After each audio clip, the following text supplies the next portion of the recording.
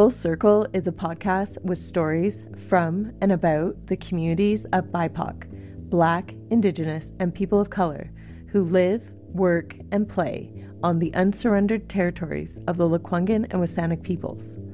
This land, now referred to as Victoria, British Columbia. In 2020, a study titled Inclusion in the Recording Studio by the University of Southern California looked at the Hot 100 year-end Billboard charts and the 2020 Grammy nominations to see how well women were represented.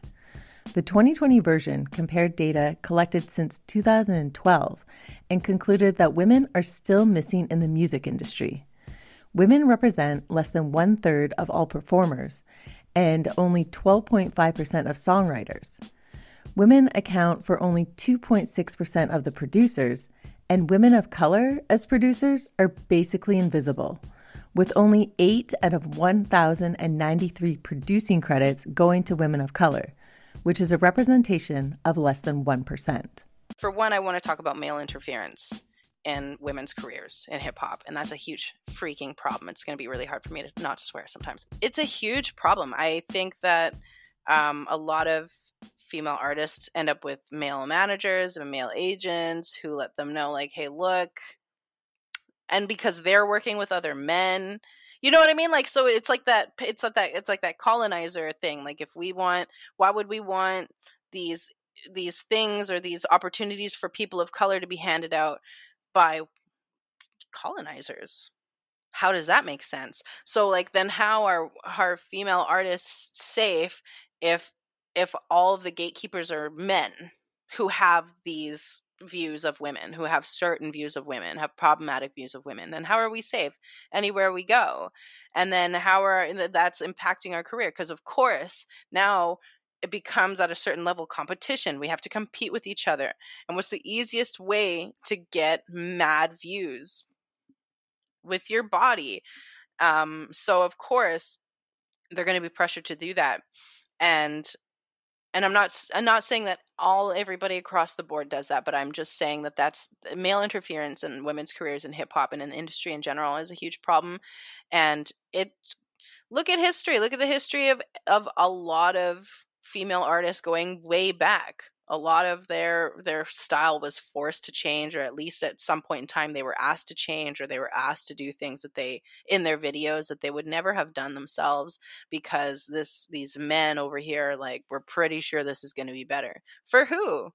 Because you think that a whole bunch of men are going to throw their money at this because they all have erections, and that's sad. Why are we making more of that? That's like not keeping us safe. That's creating less safe spaces for us. Has there been a female rapper that's come up without a male by her side? Like, unfortunately, like, and I mean like household name, like Nicki Minaj, Foxy Brown, Lil Kim, Nicki Minaj, or Cardi B, maybe Megan Thee Stallion, maybe, and maybe Young Ma.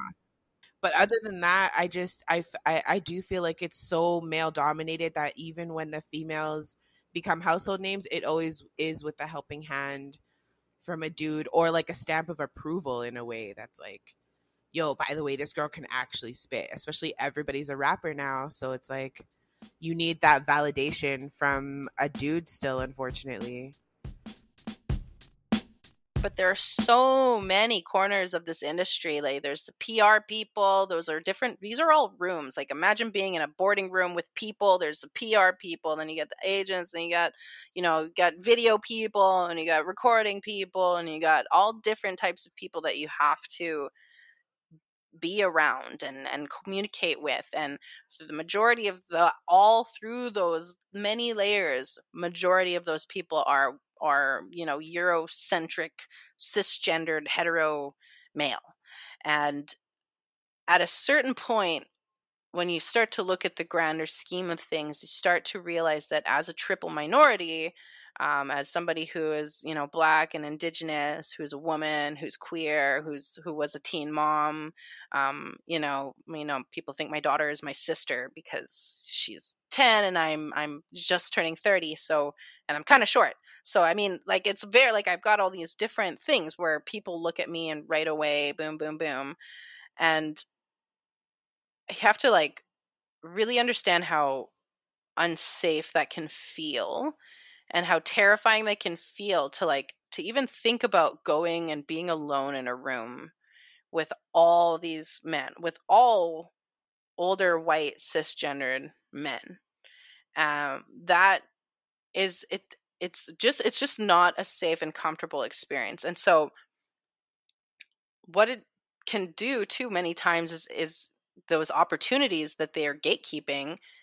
I mean, it causes them to want to give those opportunities to the people that they view for whatever reasons. And if they are have colonized minds, then that excludes the majority of people right away. In fact, puts favor upon one demographic of individual, which is why we see so many other white cisgendered males getting success and getting more opportunities and all these things in the industry above women and people from marginalized communities.